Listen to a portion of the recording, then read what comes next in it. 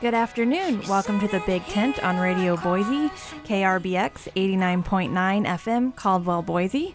And I'm your host, Jackie Kettler. And I'm your co-host, Jen Schneider. And we were listening to a little snippet there of the band Cumulus. They're playing tomorrow night at the Olympic. And they also played during Treefort on the Radioland stage. So if you happen to get around and see them, then you have a chance to go support them again. I got to go to the Olympic for the first time this weekend. It was really so like the Olympic. Fun. Yeah, what a great venue. I really enjoyed that. It is a great venue. Well, we should probably introduce our special guest today. We have with us Sean Gann from the Criminal Justice Program at Boise State University. Like us, part of the School of Public Service. Welcome, Sean. Thank you.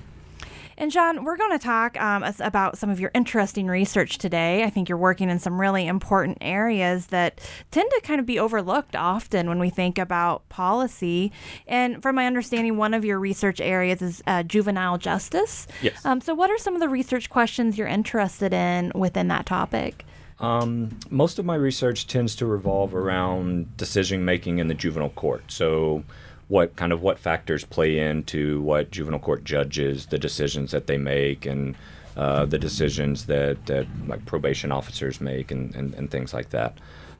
So a lot of it tends to focus on that. But I'll look at a lot of other things in the juvenile justice system as well, specifically kind of different pathways. A lot of kids that get mixed up in the juvenile justice system that get in trouble with the law, they don't all come from poor families or come from using drugs or alcohol. There's a lot of different pathways into juvenile justice. So a lot of my research looks at those pathways as well, and kind of looks at how those pathways may lead them into committing crime as adult later on in their life. I feel like I should have a bell that I ring every time I have a dumb question. So ding! Here. I have one too. You do too? Oh, okay. I'm sure well, we'll there's an compete. app for that. I mean, I understand the difference between the juvenile justice system and the adult justice system, I guess, in terms of like it's for two different age groups. Mm-hmm. But what are some of the other differences that would make juvenile justice different, I guess, than from somebody like you or me who's old and screws up and goes to jail? The main difference, like you mentioned, is age. So different states have different ages of majority. So if you commit a crime or delinquent act as a juvenile, you would typically go in front of a juvenile court, a completely separate court system mainly. So different judges, different attorneys. Exactly. Different processes, rules, laws? After the 1960s, juveniles that go through the juvenile court have almost all of the same rights, constitutional rights, as an adult as you or I would if we were arrested and went to a court. The only one that hasn't been applied to the juvenile system is the right to a trial by jury. They don't have the right to a jury trial. It's just a juvenile court judge is the decision maker in the juvenile court. Interesting. So the juveniles never have trial by jury? This is just it's by the different court? Correct. The only time that a juvenile or somebody that commits a crime as a juvenile would have a jury trial is if they were sent to criminal court. Oh, interesting. Sometimes if they commit a crime that's more serious enough, a violent crime or something like that, the juvenile court will waive their jurisdiction and they'll be sent to the criminal court and tried as an adult. Interesting. So when you're thinking about judicial or decision making in these courts, this is the judge making a decision on the case on the cases. Correct. Yes. And so courts usually often have sentencing guidelines, right? And those are determined by law, I assume. State legislatures. In some states. In other states, they actually have a sentencing commission that's typically under the governor, appointed by the governor, and that commission, excuse me, their main goal is to set those sentencing guidelines. Idaho is not one of the states that has sentencing guidelines, though. We don't have sentencing guidelines here. No. Okay. About half the states in the country have them, and we're in the half that do not. And do juvenile courts have the same sentencing guidelines as regular typically courts? Not. Mainly because another one of the big differences between the juvenile court and the adult court is the juvenile court is primarily, at least theoretically, rehabilitation focused. The purpose of the juvenile court and the juvenile correctional system is not to punish. It is to rehabilitate. So you don't typically see, one, by law you can't do it, but you typically don't see, really long, multiple, 5, 10 year sentences, things like that in the juvenile system, mainly because, like, for example, here in Idaho, the juvenile court, the juvenile correctional system only has jurisdiction over the youth until they turn age 21 at the absolute latest, until they turn 21. After that, they would be dealt with in the regular adult system that you or I would interact with. So let's say that I don't know, I'm like in a 3-strike state or something like that. I have the 3rd strike against me and I'm an adult, let's say for drug possession or something like that. This is probably going to make your head explode because I'm going to ask this in all the wrong ways and you're an expert here. But so let's say I'm an adult, 3rd strike for the drug possession or something like that. What happens to me versus what might happen to a juvenile in the same situation, say? Like hypothetically. For one, depending on what state you're in, for those 3 strikes laws, you could potentially spend the rest of your life in prison as an adult. Yeah, as an adult. Like I said, juveniles, if they go through the juvenile court, if their case stays in the juvenile court, even if this is, say, the 3rd time they've been arrested or whatever as a juvenile, would still be treated as a juvenile. They could be kept in a secure facility, but they, like I said, at the latest, they would have to be released from that facility by the age of 21 here in Idaho. Some states are a little bit different. Arkansas, for example, where I'm from, could keep custody. The juvenile system could keep custody of somebody until the age of 24. But Idaho's 21. Most states tend to be right around like 19 to 21, somewhere in that area. So.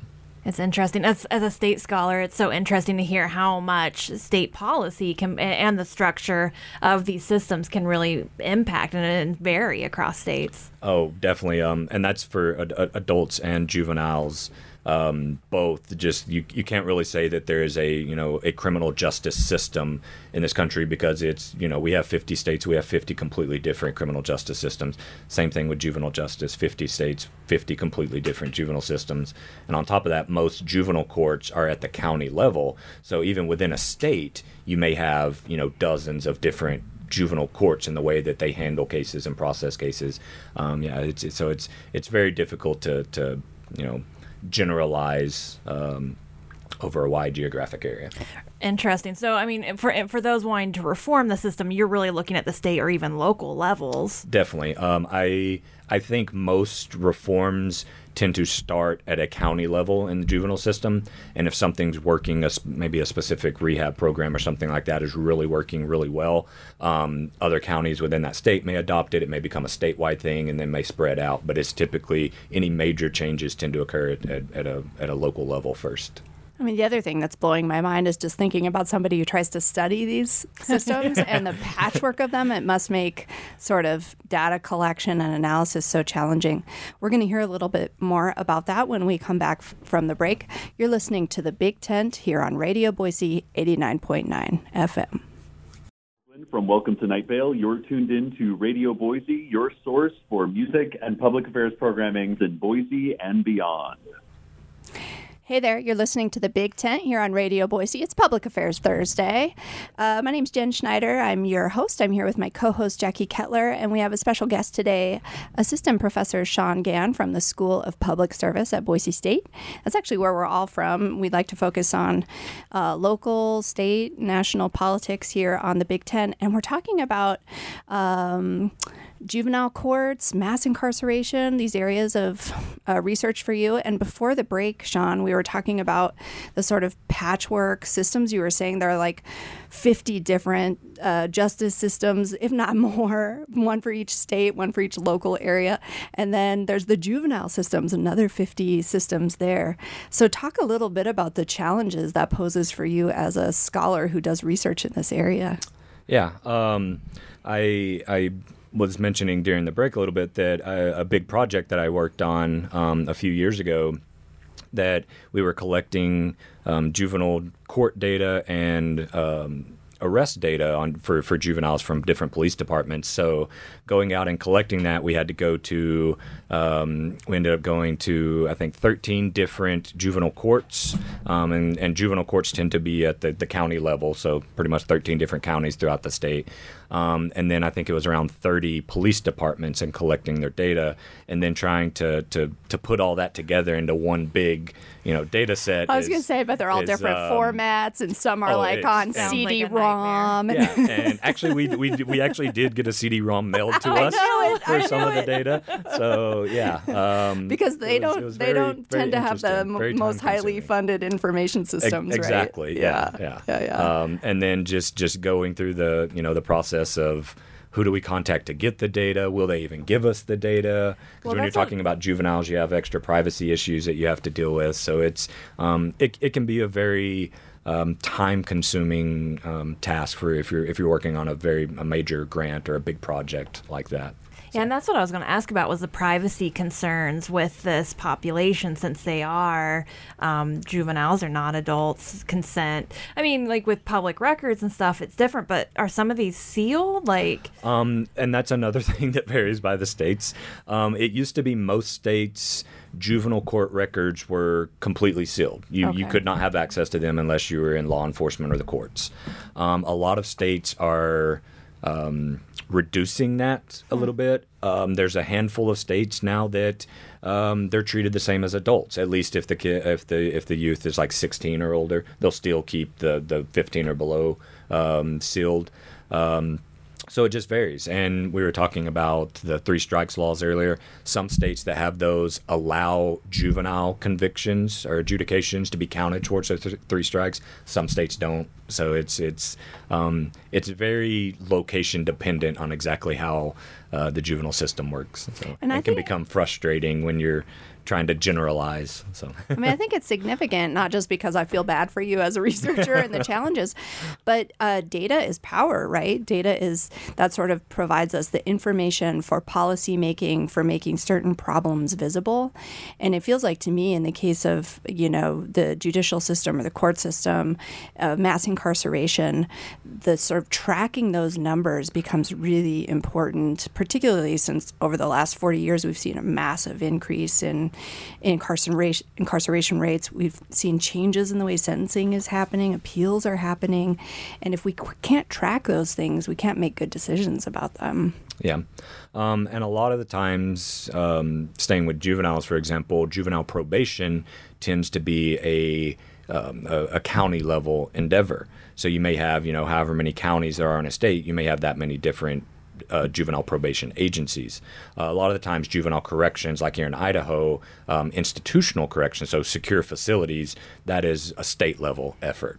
So it's giving me heart palpitations. It's a lot easier, to collect data and to do research for best practices for institutional corrections than it is for probation at the juvenile level. Just because collecting data from X number of counties is difficult and, again, time-consuming a lot of the time. And what's amazing, right, is if it's challenging for a researcher to figure this all out, like for those going through the system and everything else, trying to keep track of all this, understand the process, would be pretty challenging. Yeah, it really is. That's some of our research shows that's one of the number one complaint that both the juvenile and the parents have, the parents of the juveniles that are going through the system, is they have no clue exactly, what's going on. Besides they get handed a piece of paper that says, show up to your next court date at this time or whatever. It's the kind of the hodgepodge nature in a lot of places can make it very difficult. There are some juvenile courts, though, that are just absolutely amazing. The few that I've worked with here in the state have been great. I think technology has helped this a lot. Instead of handing somebody a piece of paper that they're going to lose 10 seconds later, versus actually being able to send them an email or something like that, has kind of helped streamline, I guess, or simplify a little bit of this process. But because it is such a location specific, it can be very difficult, especially like maybe somebody living on a county line where they may have interactions with 2 different county courts or something like that. That can become very difficult. So. Yeah, that's it is just kind of amazing, right? All these systems that we have so little knowledge of for most of us. Your research, you still work with some large kind of groups of people and trying to research some of these questions, right? Yeah, I would still work with some researchers at the University of Cincinnati.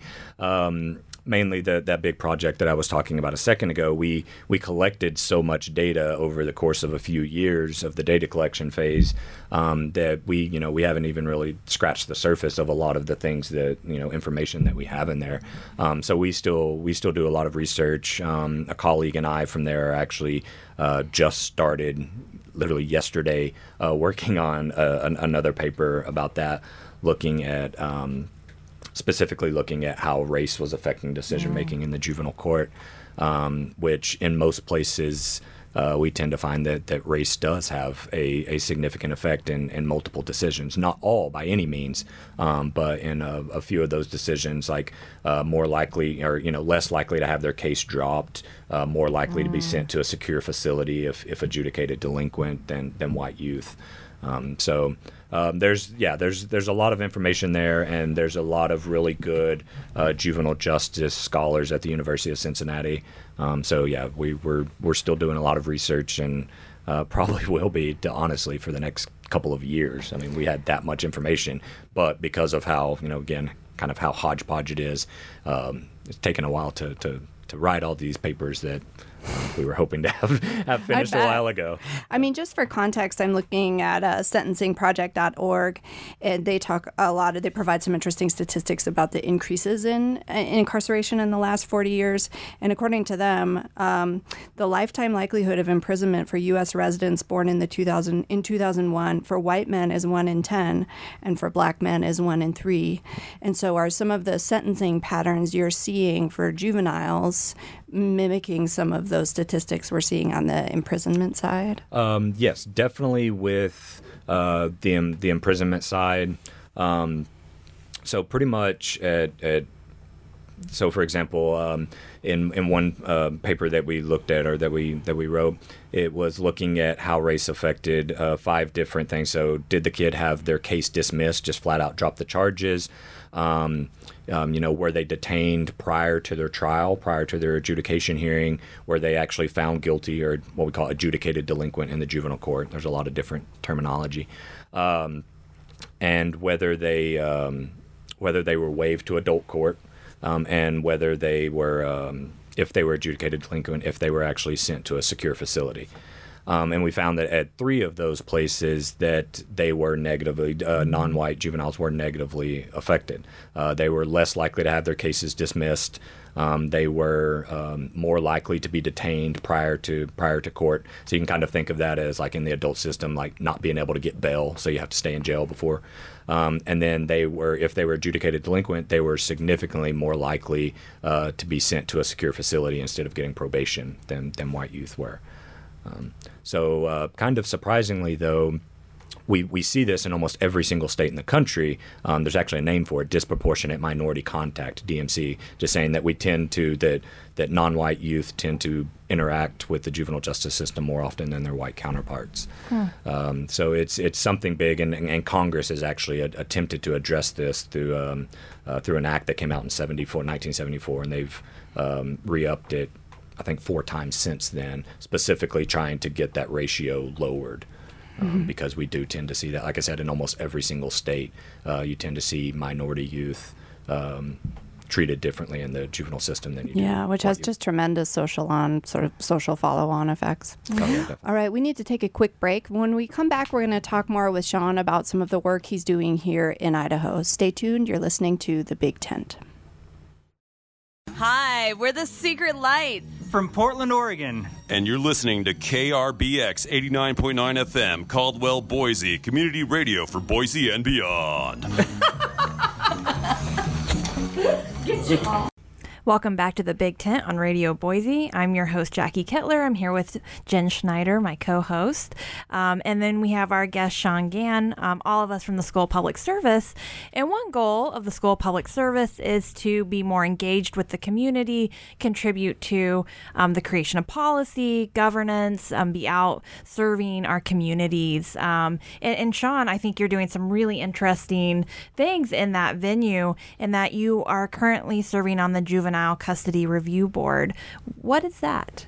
Yeah, so the Idaho Juvenile Custody Review Board, by state law in Idaho, if you commit a crime as a juvenile and you get sent to a secure facility, you have to be released by your 19th birthday. Unless, there's always a catch, unless you, if the Idaho Department of Juvenile Corrections and the staff believe that you need to remain to continue working on your programming, continue working on your rehabilitation programs, things like that. If that's the case, then they can keep custody until the age of 21. So the Custody Review Board, our job is if a youth is coming up on that 19, that where they would have to be released normally at 19 years old, but the institution staff, they think, that this youth may need to stay to get a little bit more treatment, to maybe complete their programming or something, their rehab programming, things like that. Then they would come. The youth comes in front of us and comes in front of the Custody Review Board, and our job is to look at their background. We have for each youth that we see, we have a very long, very detailed folder about their offense, about how they're doing in programming, any victim statements, just the entire gamut, typically a couple hundred pages each. Oh, wow. And our job is to determine whether the youth should stay in a secure facility to be able to finish their programming. So the goals of the Department of Juvenile Corrections is accountability and public protection. So that's the things we're thinking about is, should this youth be, and competency, the rehab part of it, should this youth be, stay in a facility so that they can finish their programming before they're released. And that's our charge. And the juveniles you're reviewing are those that the state thinks maybe needs to remain in the program. Correct. Okay. It's the case manager. So every youth that's in a secure facility here in Idaho, they have a case manager. They actually have a case management team, a case manager, a juvenile probation officer, and a service coordinator. So if anybody on their management team believes that this youth needs to complete their programming, which to do that they're going to have to stay past their 19th birthday, then they let us know that we need to have a hearing for this youth, and that's our job, is to determine whether this youth should stay to be able to complete their programming. So you may not be able to answer this because you haven't done it yet, right? You start soon? No, I have. You have done it. Okay. Last month, So if you're anything like me, your only interaction with review boards or parole boards in the justice system is Lifetime movies and podcasts. And which most of them are very inactive. Oh, good. Well, that was going to be my question because it looks like either one of two things, like either terrible injustices are meted out by review boards and parole boards, like somebody's worked so hard and they've gotten their degree and they meditate and they counsel other people, and the review board says, no, you must go back, like Florida parole boards, right? That's what I have in mind. And then the other one is where they just they're not paying attention, and they let go a hardened criminal back out into society who murders people or something like that. Can you sort of correct these horrible misapprehensions of mine fomented by daytime TV? Yeah. Well, first off, the adult parole board is drastically different from what we do. But most of the time in the movies and things like that, you see the adult side of it. It really depends. I'm actually in Arkansas, where I'm from originally. I'm a former parole officer in Arkansas, adult parole officer in Arkansas. So I've gone through a lot of those parole hearings and revocation hearings and all that stuff. But it's right now in pretty much across this country, correctional systems are so underfunded. There's just so many people that are incarcerated or on parole or probation that you tend to see declining correctional populations in the last decade or so, simply because we don't have the money not sustainable to do that. Yeah. So a lot of these parole board hearings, I can't speak. I don't have experience with the parole board here in Idaho, but in a lot of other places, they're just they have to release people. They simply cannot put anybody else in prison. They don't have the bed space for them. There's constitutional issues that you have to consider. So it's not typically what you see on TV. You typically, you don't have the offender walk in and is in front of a really long desk that has 9 people sitting there, the entire parole board. That's very rare for that to actually occur. A lot of these are done by video chat, today, things like that. So it's, unfortunately, like most of the criminal justice systems, it's not exactly what you see on TV. Especially forensics is nothing like you see on CSI. What? CSI is I'm kind correct? of diverting off topic. You're making it just bit, sound like a boring committee meeting. Jeez. But it kind of is, actually, to tell you the truth. They're not parole board hearings are not really that exciting. Custody review hearings. They do have a lot of similarities with the juveniles, but like I said, we're not a parole board. That's not our job. That's not our charge.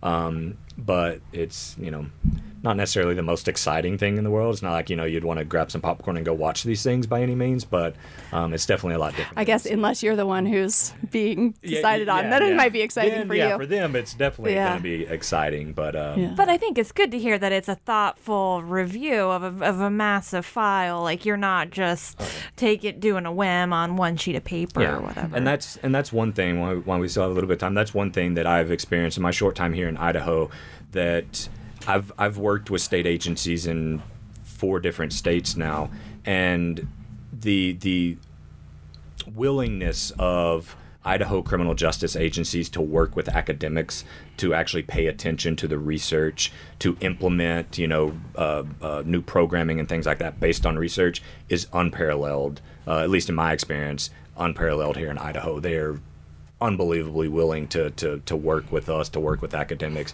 to implement best practices, and that's something you don't see in a lot of states. Oh, that's so great to hear. Thanks so much for being here today, Sean. If you want to find out more about Sean Gann and his work, you can go to the School of Public Service website at Boise State University. You can find us on Big Tent Radio on Facebook, and every once in a blue moon, Big Tent Radio on Twitter. Make sure to tune in next Thursday at 4 p.m. here in the Big Tent at Radio Boise.